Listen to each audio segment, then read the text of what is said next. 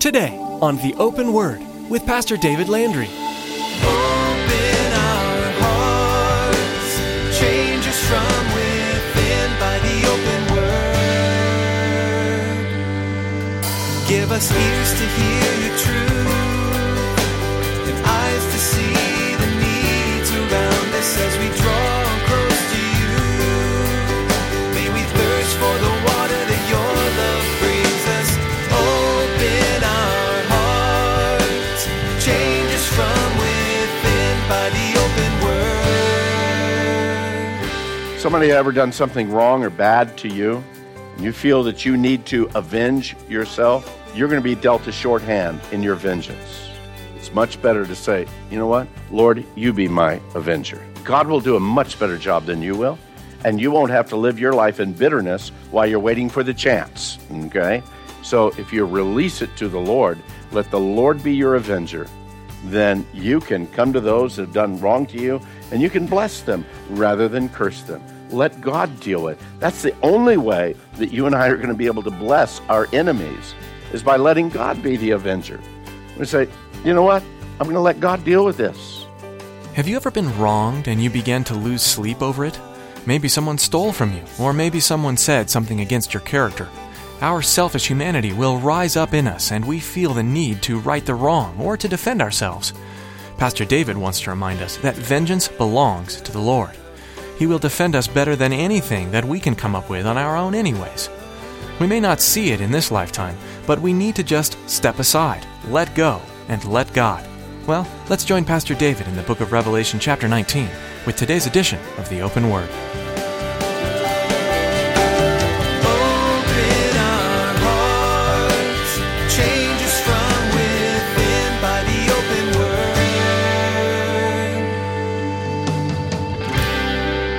We are getting kind of to the winding down end of the book of Revelation, and yet it's not really winding down, it's winding up.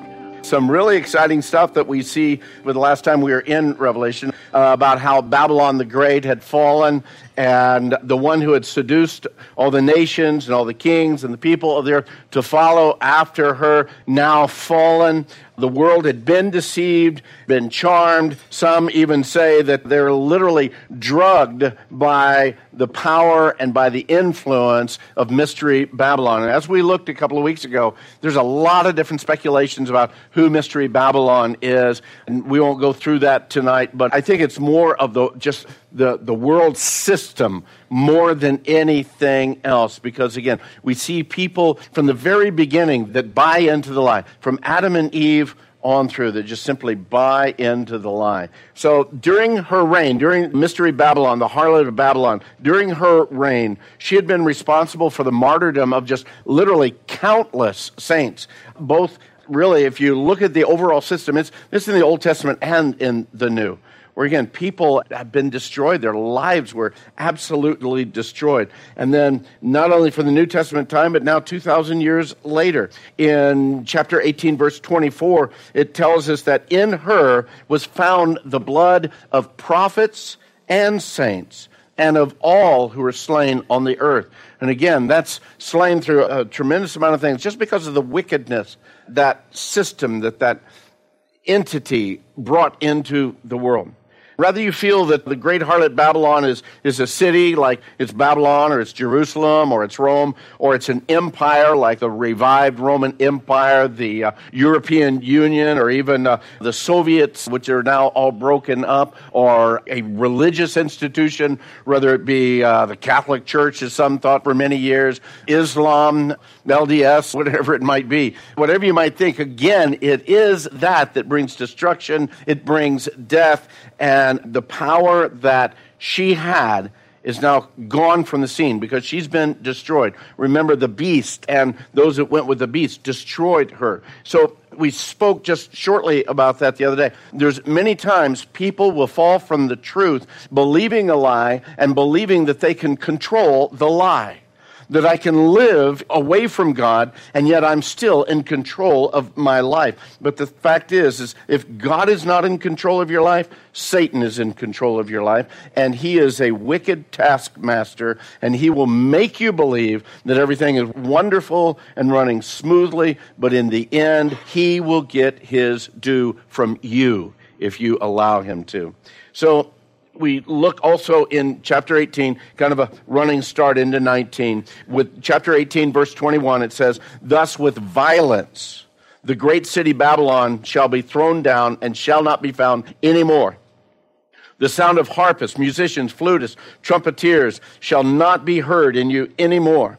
No craftsman of any craft shall be found in you anymore. And the sound of a millstone shall not be heard in you any more. The light of a lamp shall not shine in you any more. The voice of a bridegroom and a bride shall not be heard in you any more. For your merchants were the great men of the earth. For by your sorcery all nations were deceived." That's why I believe it's more of just the world's system of things, much more than one particular entity that we might find on the earth. I believe that in these days, Islam is going to play into that hugely. But you know what? Islam is being controlled by Satan. That's just the reality of it. The wickedness that is there, that is prevalent throughout all of it, because they are not controlled by Almighty God, by our Lord Jesus Christ, they are controlled by Satan. Now, you might come to me and say, "Hey, I know some Muslims who are good people." That's fine. But Islam is of Satan, just as anything that is not of God is of Satan. You can't divide that any other way, okay? So that's just the way it is. And Babylon is fallen, and the ones that actually controlled Babylon, the beast, the false prophet, even Satan himself, they're the ones that are now going to be dealt with. But before that, there's going to be this great celebration in heaven. That's where we're at, chapter 19. Chapter 19, verse 1. "After these things," John writes, "after these things, after I saw Babylon fall, I heard a loud voice of a great multitude in heaven, saying, Hallelujah! Salvation and glory and honor and power belong to the Lord our God. For true and righteous are his judgments, because he has judged the great harlot who corrupted the earth with her fornication, and he has avenged on her the blood of his servants shed by her." This is now the ending of the 7 years of tribulation, okay? We've gone through all the turmoil, all the stress, all the attacks, all the death, the marking of the beast, all of these things to be able to buy or to sell. All of this has come into play. But the plan of God still isn't yet completed. There's yet a whole lot of things that need to be done. But there's a party going on in heaven right now, okay? There is a party. Again, in verse 3, it says, again, they said, Hallelujah! Her smoke rises up forever and ever. And the 24 elders and the 4 living creatures fell down and they worshiped God who sat on the throne, saying, Amen and Hallelujah. Just the excitement because this world system has now been done away with.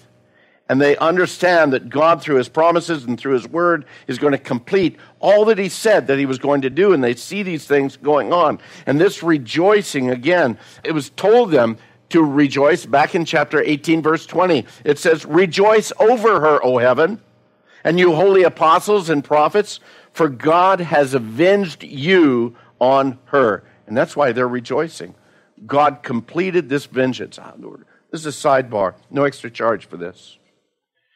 Somebody ever done something wrong or bad to you, and you feel that you need to avenge yourself, you're going to be dealt a shorthand in your vengeance. It's much better to say, you know what? Lord, you be my avenger. God will do a much better job than you will, and you won't have to live your life in bitterness while you're waiting for the chance, okay? So if you release it to the Lord, let the Lord be your avenger, then you can come to those that have done wrong to you, and you can bless them rather than curse them. Let God deal with it. That's the only way that you and I are going to be able to bless our enemies, is by letting God be the avenger. We say, you know what? I'm going to let God deal with this. And believe me, he will, and he does, a much better job than any of us can. Okay, that was free. The rest of it, back on the ticket again. Okay. We don't know how long this rejoicing took place. We don't know how long this particular party is happening there in the heavens. But we do know that they have a whole lot of things that they're rejoicing over. They rejoice over the fact that God had avenged the righteous through the destruction of the wicked. They rejoice because they see that God continues to be on his throne while the world system is now destroyed and completed. God still reigns and rules. And the third thing they're rejoicing about that we'll look at in a moment, there's this great marriage supper of the Lamb that's about to happen. So that's why all of this rejoicing is going on. Listen to these next couple of verses. In verse 5, it says, "Then a voice came from the throne saying, 'Praise our God, all you servants, and those who fear him, both small and great.' And I heard, as it were, the voice of a great multitude, as the sound of many waters, as the sound of mighty thundering, saying, 'Alleluia, for the Lord God omnipotent reigns.'" We look at this, and already here in this short portion of this passage, 4 different times that word hallelujah or hallelujah comes. The word hallelujah or hallelujah is Greek for the Hebrew word hallelujah. Okay? So it just kind of transliterates that way. Our English word from the Greek is hallelujah. Okay? What it means is praise God. Praise God. Through the Greek, it means praise God. In the Hebrew, it means praise God. Hallelujah. And they said, praise God, for the Lord God omnipotent reigns. But they go on. In verse 7, it says, "Let us be glad and rejoice and give him glory." Why? Because the marriage of the Lamb has come, and his wife has made herself ready. And to her it was granted to be arrayed in fine linen, clean and bright. For the fine linen is the righteous acts of the saints. And he said to me, "Write, blessed are those who are called to the marriage supper of the Lamb." And he said to me, "These are the true sayings of God." A great time of praise and worship. I think it's like none that we can even begin to imagine. I don't care if you like country gospel or classics. I don't care if you like modern contemporary praise and worship or Gregorian chants. I don't care what kind of music you like. You ain't seen nothing yet, okay? The greatest of choirs, the greatest of groups together, the greatest of outpouring of the Holy Spirit in this earth cannot even be compared to what it's going to be up there. And you know what? You're all invited. You're all invited. And hopefully, you're all going to be there. That's my prayer as a pastor, that you're all going to be there, because it is going to be a great, great celebration. What an awesome time that's going to be. John says that it was a voice of a great, great multitude, the sound of many waters, the sound of mighty thunderings. How powerful that has to be. You can't even bring anything even into scope here in this world as far as the might and the power and the majesty of that much praise and that much worship. And I'm going to give you something else. This will be another sidebar, no extra charge. Everybody's unhindered by their own ego and pride and self-consciousness. Okay. You remember when David brought the ark back from the Philistines? And it says he was out there and he was dancing, and he just had his ephod. He's just dancing down the streets and just having a great time. Why? Because he really didn't care about anybody else. It was between him and the Lord. And he just got so wrapped up in that. And so he goes home and, man, he's got this great time we have with the Lord today, Michael. And she said, "You like totally embarrassed yourself and me too." You know what? There's going to come a time we won't embarrass ourselves. We won't embarrass anybody else. It's just going to be full-on worship. Maybe you don't raise your hands right now, but I guarantee you, you will be then. You will be then. Okay? There's just no way about it. And everybody, I think, is going to have a perfect voice, perfect pitch at that point in time. So we'll all just blend together perfectly. Going to be a great time. You and I can worship and praise the Lord even right now in troubled times, in times that for us right now can be overwhelmingly dark. That our life may be literally falling apart, but do you know that we can still praise God because we know that God is still on the throne? If your praise and if your worship is only based on how well your life is doing, then you are worshiping your situation. You're not worshiping God. I got a great check today. Oh, thank you, Lord. Thank you, Lord. Whoa, I got a great bill in the mail. Man, now what am I going to do? Do you worship your situation or do you worship God? You see, if God is true and he's on the throne and our trust is totally in him, then we can praise him even in those dark times. It's difficult, I know. Hey, I know it's difficult. I understand that. But the fact is when we get our heart and our mind focused, when we realize, you know what? Like Job said, though he slay me, yet shall I praise him. Yet shall I praise him. That's a mind that says, you know what? This stuff, it just doesn't matter. My God is still on the throne. He reigns supreme over all of his creation. David told us in Psalm 96, he says, say among the nations, the Lord reigns. The world also is firmly established. It shall not be moved. He shall judge the peoples righteously. Let the heavens rejoice. Let the earth be glad. Let the sea roar and all its fullness. Let the field be joyful and all that it's in it. Then all the trees of the woods will rejoice before the Lord. For he is coming. For he is coming to judge the earth. He shall judge the world with righteousness and the peoples with his truth. Beloved, that we can rejoice in.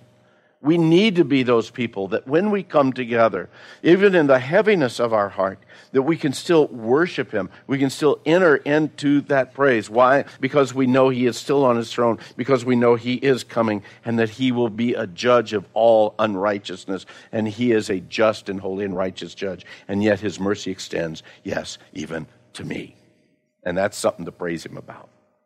If David was able to write that, even while his world was in the midst of all of these wars, his life was in the midst of all of these trials, how much more these words have to be true, not only for us today as we get closer, but particularly for that great day. The harlot is fallen. The harlot is done away with. And that's where we see 4 hallelujahs. The focus here, the focus of the worship, because of all that the wicked one had done, because so much of the suffering had happened in the world, it's now defeated. The Word of God now has shown itself to be true and trustworthy, that God will do all that he says he'll do. The joy of eternity, not only for the heavenly beings, but for all of the faithful, all of the believers. Man, the joy of eternity now is coming before them. And here comes the bride. Here comes the bride, clothed in fine linen. She was waiting for her wedding date, and it's finally arrived. I don't know about you, but from what I understand, for brides, that gets to be a pretty exciting time. Well, it does for grooms too, but for brides, look at that, the anticipation of it. And when we look here, can you imagine just the fullness of the joy that would have to be filling the air that day? Because again, that wedding supper is about to happen. All those that are there at that point in time, I believe that we'll be there. I believe that the church had been raptured early on, that we're there, but we've been waiting for that time. We've been anticipating that time. And now others that are there, the wedding time has come. Think of the most beautiful of wedding ceremonies that you have ever seen or heard of. And you think of the anticipation, the fullness of the joy that just fills the air at that point in time. Think of the end of that ceremony as they pronounce, I now pronounce you man and wife. You may now kiss your bride. I now present to you Mr. and Mrs. And the groom takes his bride and they march down that aisle. The joy. I mean, just the full of joy, full of just anticipation with all of that. Let me ask you, do you anticipate this day? I mean, really and truly, do you anticipate that wedding day of the bride, of the Lamb, that marriage supper of the Lamb? What a day that shall be when my Jesus I shall see, when I look upon his face, the one who saved me by his grace, when he takes me by the hand and leads me through the promised land. What a day, glorious day that will be. That's ours. That awaits us. Do we live in anticipation of that? Or is it just kind of like, well, yeah, it's out there. I think we need to be those that live in anticipation. Because, beloved, it's going to get darker before it gets brighter. Some might say, well, that's kind of a negative confession. No, that's a true confession, okay? It's a real confession, okay? John is excited about this. As a matter of fact, you might say he's a bit overwhelmed. And I think all of us would be if we were there. Look what happens in verse 10. In verse 10 it says, and I, speaking of John, I fell at his feet to worship him. And this is an angel. But he said to me, see that you do not do that. I am your fellow servant and of your brethren who have the testimony of Jesus. Worship God, for the testimony of Jesus is the spirit of prophecy. I feel that John was probably just absolutely overwhelmed at this point. And just the beauty, the majesty, just the spiritual power that was going on there at that point. John would have known that it wasn't right for him to worship an angel. I understand that. But I believe, again, that the magnitude of that situation just swept over him. And you know what? It's going to happen to him again in Revelation 22, just a couple of chapters from now. In verses 8 and 9, we read, now I, John, saw and I heard these things. And when I heard and saw, I fell down to worship before the feet of the angel who showed me these things. And he says to me, see that you don't do that, for I'm your fellow servant and of your brethren the prophets and of those who keep the words of this book. And he tells him again, no, worship God. It's not angels that we worship. It's not worship that we worship. It's God whom we worship. We can be overwhelmed at times, but make sure that your overwhelmingness is toward God, not just simply toward the emotion of a moment, okay? I think it's really interesting how quick the angels are here to correct John. They see the fulfillment of Lucifer's rebellion here. They see what's happening here. And because of his desire to be worshipped, they don't want anything to do with that. And so in both of these situations, he's, whoa, no, do not worship me. You worship God. You worship God. Don't even go there. The reminder also given to John that the testimony of Jesus is the spirit of prophecy. That's just pretty much a simple declaration that the overall purpose, the overall spirit of all prophecy is to bring attention to the promises and to the reality of Jesus himself from the very beginning all the way through. Some have even brought out that the very purpose we've seen, that the very purpose of the Holy Spirit is to bring people to a knowledge of Jesus. Jesus himself proclaimed in John chapter 16 that when he, the Spirit of truth, the Holy Spirit, has come, he will guide you into all truth. For he will not speak on his own authority, but whatever he hears, he will speak, and he will tell you the things to come.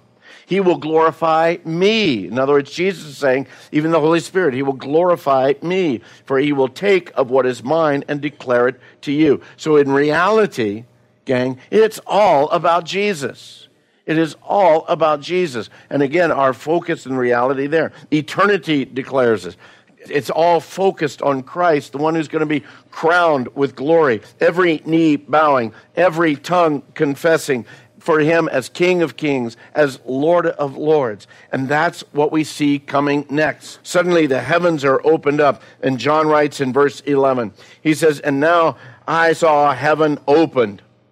And behold, a white horse, and he that sat upon him was called Faithful and True. And in righteousness he judges and makes war.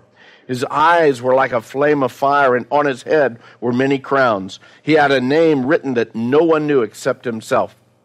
You realize, of course, that this is not baby Jesus, meek and mild at this point in time. Neither is this humble Jesus riding into Jerusalem on the young colt. No, not even that. No, this is victorious, reigning, ruling, warrior Jesus coming in on the scene. Open our hearts, change us from within by the open word. The letters to the churches found in Revelation 2 and 3 repeat the phrase, to the one who overcomes, followed with a promise centered in God's goodness to his people. What does overcoming look like for you today? Maybe it's just getting up in the morning, getting dressed, and going out into life. Maybe it's continuing to sing his praises even through a tough circumstance. Maybe overcoming today is holding on to that small hope that tomorrow can be a better day in your marriage. Take some time today to check out those promises, remembering to hold on to Jesus because he is our hope. We're so glad you tuned in today to the Open Word. We know that life is tough, But doing life in community can make even the hardest situation more bearable. With that in mind, here's Pastor David with an invitation for you. Hey, if you're in the Casa Grande area and you're looking for a church to attend, I'd love to have you join us here at Calvary Chapel of Casa Grande. We meet Sunday mornings at 9 and 11 a.m. At 6:30 p.m., we meet on Wednesday evenings and Saturday evenings. You can find directions and a little more about the church by visiting theopenword.com. Follow the links at the bottom of the page to Calvary Chapel of Casa Grande. I'm excited to have you be a part of our time of Bible study and fellowship. Our website, one more time, is theopenword.com. Information about the church is at the bottom of that page, the link for Calvary Chapel of Casa Grande. Thanks, Pastor David. With that, our time with you has come to an end. Pastor David still has much to share, though, so be sure to tune in again to continue walking verse by verse through Revelation. That's right here on The Open Word.